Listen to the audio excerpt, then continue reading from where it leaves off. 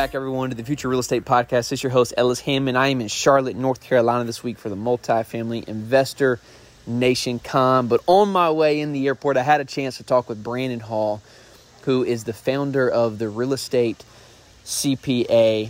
And if you are ever wondered, why is real estate such a tax-efficient vehicle? How do the wealthy keep more of their money so that they can multiply it faster and obtain large amounts of wealth? Brandon is an incredible guest, and he represents folks who are kind of on each side of the spectrum, those who are just getting started in real estate and those who literally have more than $1 billion under management.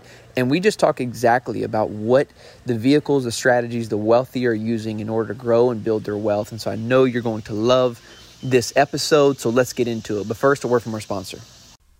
Are you looking to add multifamily real estate to your portfolio? Symphony Capital Group, a private real estate equity group based in San Diego, California, makes it easy to get started investing in commercial real estate. Symphony Capital helps investors build wealth by providing passive investment shares to large, cash-flowing multifamily buildings across the country. Owning private real estate shares in these deals allows investors to own real estate without the hassle, but with all of the benefits, including tax write-offs, cash flow, and the large upside from appreciation typical in commercial real estate. If interested, head to symphonycapitalgroup.com and sign up as an accredited investor. Each deal is funded on a first-come, first-served basis and made available first to those who are signed up as investors. Symphony's focus on finding, funding, and managing real estate investment properties allows you to focus more times on the things you love. Head now to symphonycapitalgroup.com to get started. Brandon, welcome to the show, man. Thanks, Alice. I appreciate you having me. Great to finally get connected with you. Glad we're here. Dude, I got the tax Jedi. If you don't know who this guy is, he's all over the internet. He works with a ton of real estate operators, including our firm. And so we lean on him as the expert. And so grateful to have you here, man, to speak to our audience today. Yeah. No, I appreciate it. I'm excited for the conversation. Dude, well, tell our audience a little bit about yourself, kind of where what your focus is and what your firm does. Sure. So I'm a CPA. I'm also a managing partner at my CPA firm. We are a national firm. We used to call ourselves the Real Estate CPA. We're currently undergoing a rebrand. So the firm's officially called Hall CPA as of today, but undergoing a rebrand, which will be exciting here in the next couple months. But the firm focuses on real estate investors. So we provide tax planning, tax compliance, and accounting CFO services to real estate investors, small and large, syndicates, funds.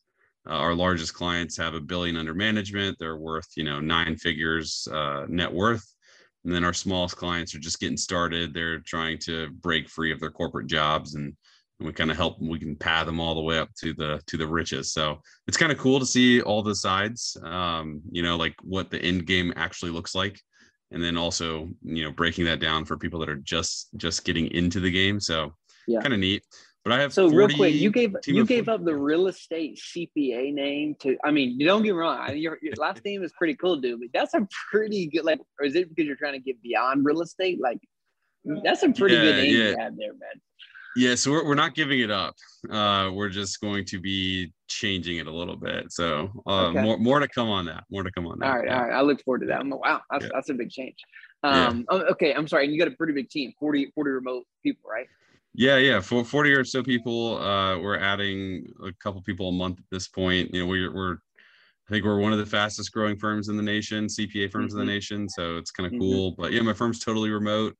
My ultimate goal, I know that everybody always hears me on the real estate podcast and we're always talking taxes and cost seg and all this other type of stuff. But my ultimate goal is really to create a modern accounting firm and change the accounting industry. Because if you know any accountants, it's a pretty crappy life as an accountant. So maybe you just got to work insane hours, and the firms have all been built on time tracking, and it's just not it's not conducive to modern living.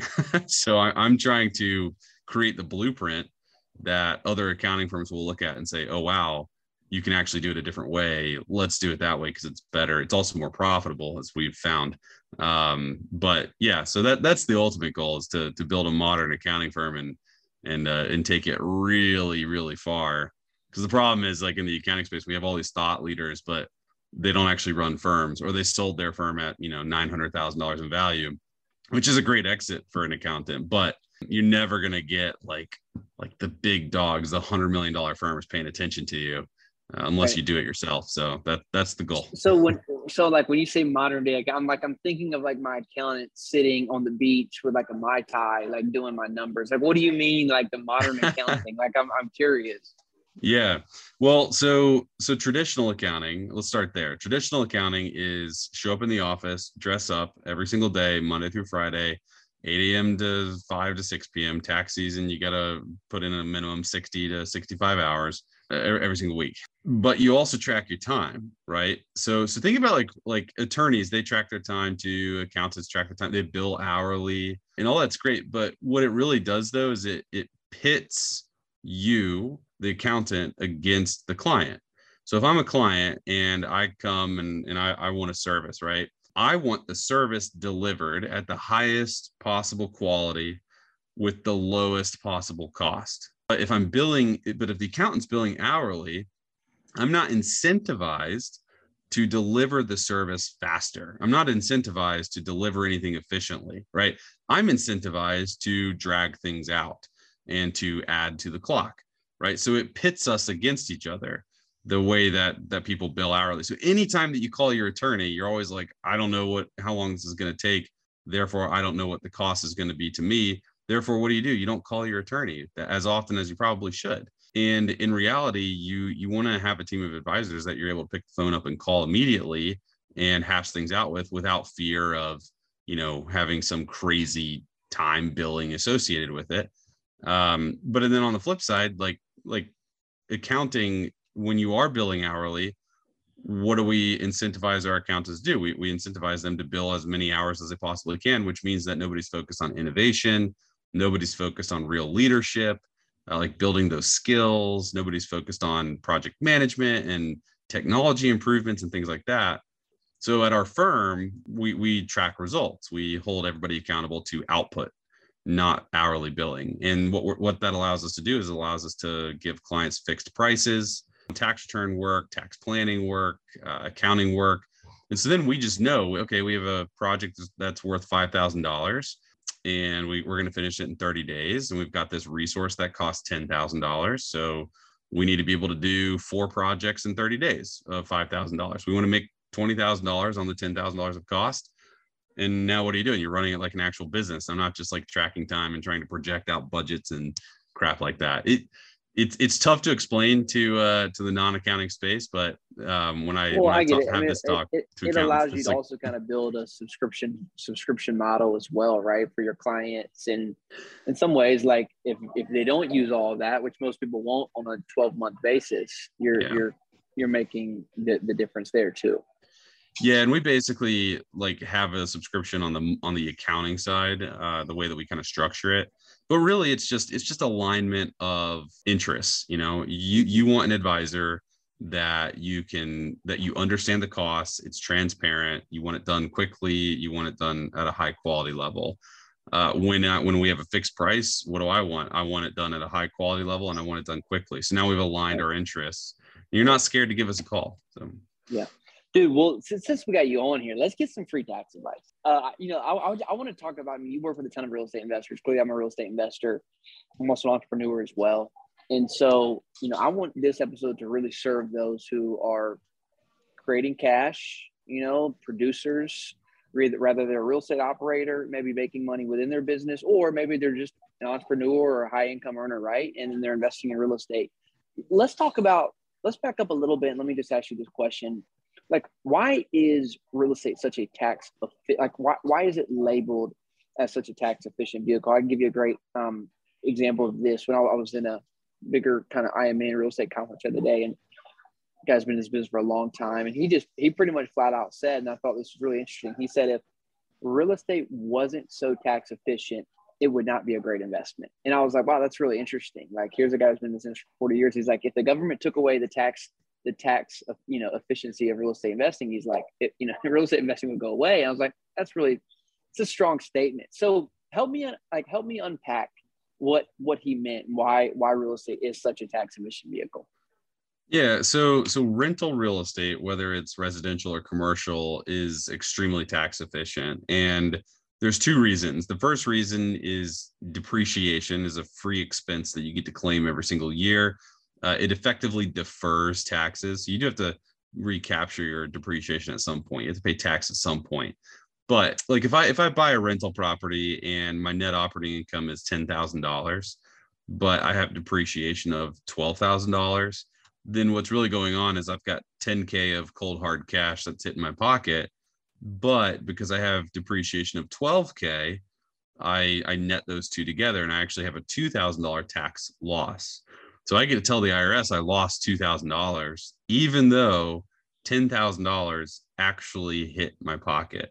So I don't pay tax on the $10,000 of cash flow today. And that's why real estate is so efficient from an operating perspective on an ongoing operational basis. I can create cash flow and not pay tax on it today. So if you imagine doing that 10 times, now I've got $100,000 of cash flow and I'm not paying tax on that today. Now my effective tax rate is probably super small, or it's going down very drastically. That's what the wealthy folks do. They build tax efficient income streams that are still good investments, but they're not paying tax on it today, so they can reinvest the capital and continue to snowball everything if you don't have to cut the IRS a check. So that's the first reason. The second reason is when you sell real estate, one, you get long-term capital gain rates, right? But you can also 1031 exchange and just not have any sort of tax implication at all. So I can 1031, 1031, 1031. We call it the swap to drop strategy. Basically, you can just keep swapping until you die. And then when you die, what happens? All of your basis gets stepped up, right? So I could have $1 million property with $100,000 cost basis. And if I sold it, I'd have a $900,000 gain. Or I could just die and hand that to my heirs, and their basis becomes $1 million, the fair market value. So then they could sell it for $1 million and recognize $0 of gain. So those are the two main reasons that real estate's so efficient, but there's other things as well. Like, I could buy like the BRRRR strategy, right? I buy a property, I rehab it, I rent it, and then I refinance it. And I get to refinance it at the ARV, the higher value, because I forced appreciation through that rehab. But like part of that whole strategy is when I refinance, all I'm doing is taking on debt. And taking on debt is not a taxable transaction. So if I, refinance a property that I'm all in cash on for, it's $200,000 market value, and I get a 30% or 70% LTV, then I'm cashing out $140,000. So the bank's going to literally hand me 140K. That's my loan. They're securing the asset, and I can go and take that 140K and roll it into the next property and do it again. And I don't pay tax on it because again, it's just debt. So those are a few reasons I think that real estate is so tax efficient. And there's a whole lot of other things we can get into all the, well, we probably shouldn't, but beyond the scope of this conversation, all the let's credits. Take a couple scenarios. That's super helpful. That's super helpful. Yep. And even that first one you talked about, the depreciation offset the income, that's, you don't have to necessarily even be an active operator, right? On that, like if you're a passive investor and stuff, that benefit can still apply against that passive income, right? Oh yeah, it's so funny too, because we'll have people ask like, I'm investing in this syndication and I'm not going to get any of the tax benefits. And you're still getting the tax benefits because you're not paying tax on some portion of that cash flow, right? Depreciation is sheltering some amount of that cash flow. And when you're an LP in syndications, you're just getting a little slice of that rather than the entire thing. But yeah, people look at real estate sometimes and they go, well, if I get a tax loss of, going back to my example of $2,000, but I can't actually use that to offset my W-2 income, then I don't get the tax benefits. Like, well, you also had $10,000 of actual cash hit your pocket that you didn't pay tax on. So I would say that you got tax benefits. Right. So let's break down a couple scenarios, man, just from like for the wealthy. I mean, you said you have a lot of clients that range and, to the billions down to guys getting started. I meet with a lot of folks who, are starting to make $250,000, $500,000 from their W-2. And most of them are at a place where they've kind of run out of good places to put capital, right? They're matching their 401ks, their IRAs are already, their Roths are filled.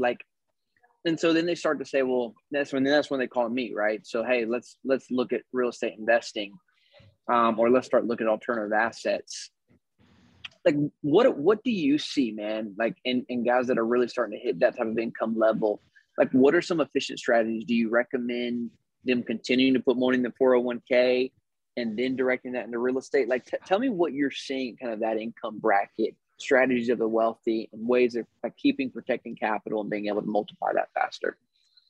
Our wealthiest clients, and I'm not saying that this is what you should do, anybody that's listening. I'm not a financial advisor, so I will start with that disclosure, that disclaimer. Our wealthiest clients are all in on real estate. I mean, they invest everything into real estate. They roll it all back in. They take some cash flow off the top, but it's just they create this massive snowball effect. And I mean, I think it's hard to kind of conceptualize, but think about it like this. Like, you buy your first rental and you hold that rental for a few years. Let's say you bought in 2016.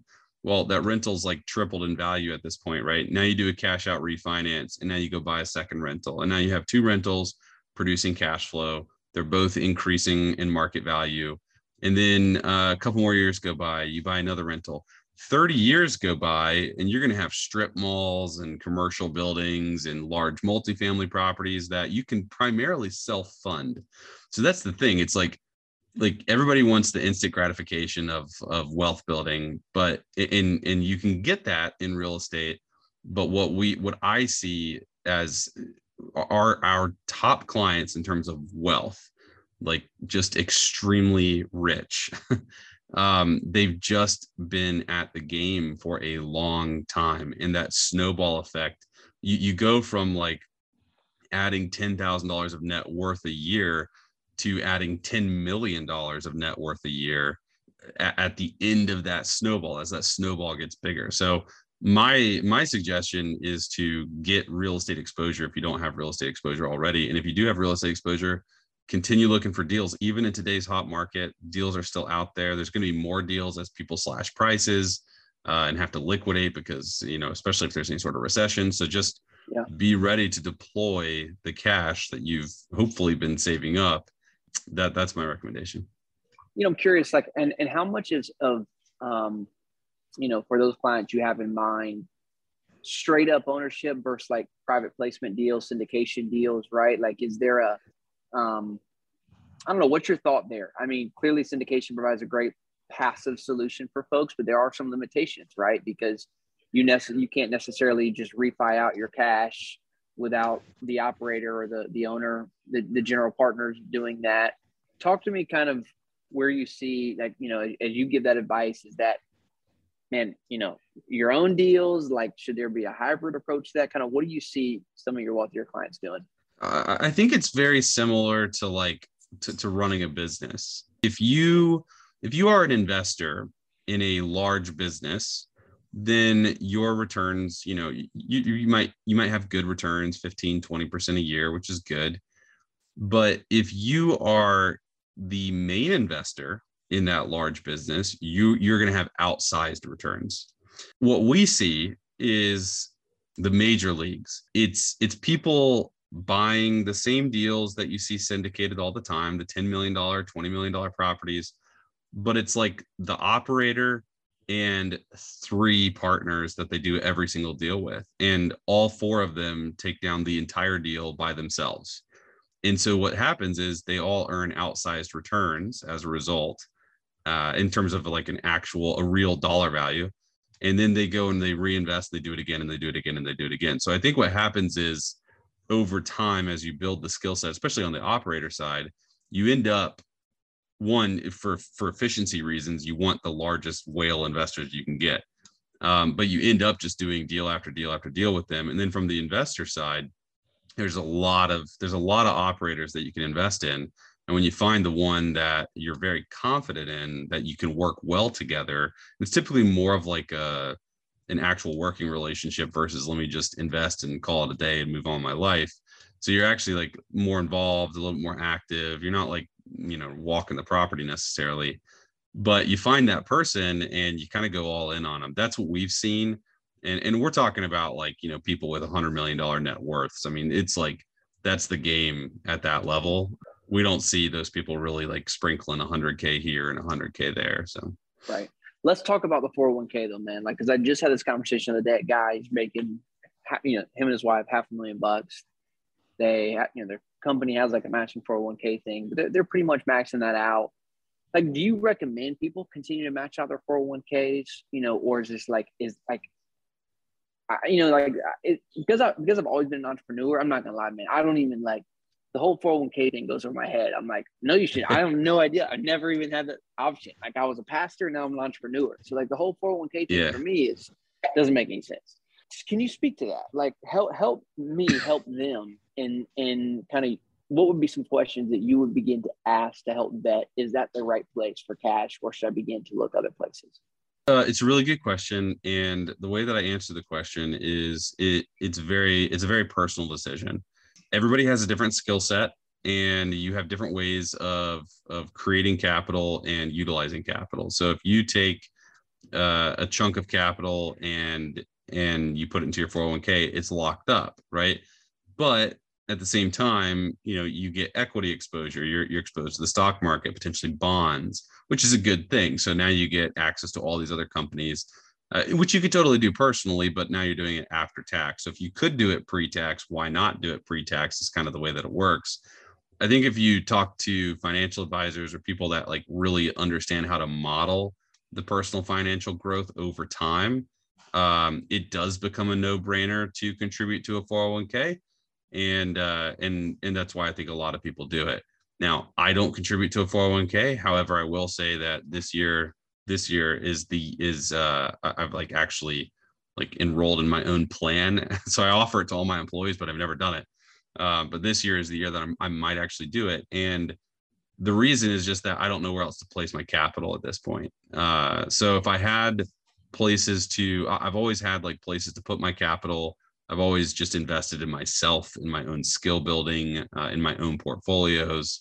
But I think that what happens is when you reach certain earning levels, you just have enough cash on hand to say, okay, well, I might as well just throw it into the 401k because I can't do anything. I don't have any other better alternative at this point. But why would you not, to your own advice earlier, go put that into real estate? Like, why would you not just go put that into your own real estate deal or in a syndication deal instead of your 401k? Well, the thing is, I do. It's just a matter of how quickly does the deal flow come, and then how much cash you earning at your day job or your business. And I mean, take somebody that's earning like let's say we talk about a physician who's earning $1 million a year. That person is going to be able to save, I don't know, 450K after taxes, after living expenses. And they're going to do that every single year. And so then the question becomes, can they deploy $450,000 every single year? And some years might be yes. Maybe the first 2 years that they're exploring syndications, the answer is actually no. So that's when for me personally, it makes sense to invest in a 401k. You have too much cash, and you might as well get a tax benefit and get some equity exposure if you have nowhere else to place it. Are there more efficient vehicles even in the 401k for kind of, solo entrepreneurs or business owners that are, bringing in a ton of cash? Are there other strategies out there worth mentioning or worth noting?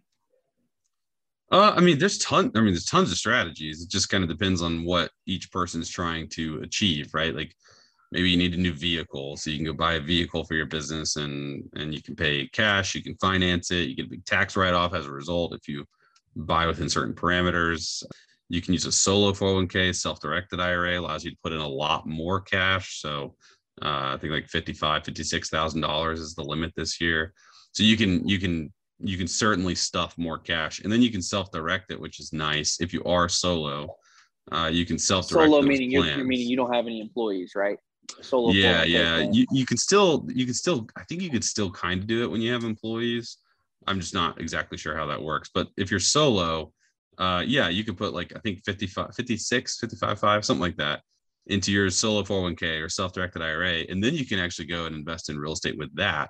We have a lot of clients that do that and do that very successfully. So you can get the alternative asset exposure while simultaneously enjoying a tax break on the cash going into the plan.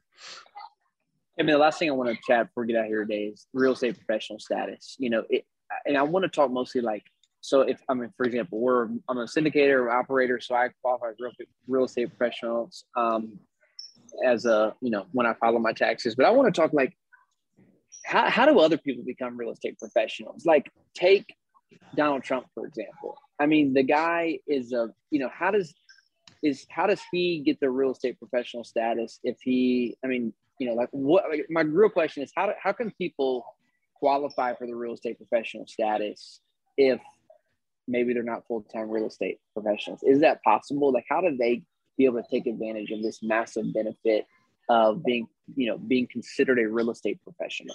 All they have to do is check a little box in their tax software, and then they're a real estate professional. And that is the scary part. That is the scary part. So you have to qualify as a real estate professional. And there's 2 quantitative tests to do that. And before I talk about that, I do want to say that I see a lot of people, a lot of tax advisors, and a lot of landlords make the mistake of thinking that qualifying as a real estate professional is like it's a shoe-in strategy. It's so easy to do. What you're not being told is that it's the most audited and most litigated piece of the tax code. We get a handful of tax court cases on this specific area every single year, and it's the same thing people lose every single year because they don't do basic things. They're not actually real estate professionals. So to qualify as a real estate professional, you must spend 750 hours in a real property trade or business, and you must spend more time in that real property trade or business or businesses than you do anywhere else. It's that second piece that typically trips people up: more time in real estate than anywhere else. So if you have a full-time W-2 job, you're not going to qualify as a real estate professional. Now, I personally believe that you can work 44,000 hours a year because you got to spend 2,000 at your W-2 job and another 2,000 in real estate, 2001 in real estate, right? My real estate hours have to exceed all of my other hours.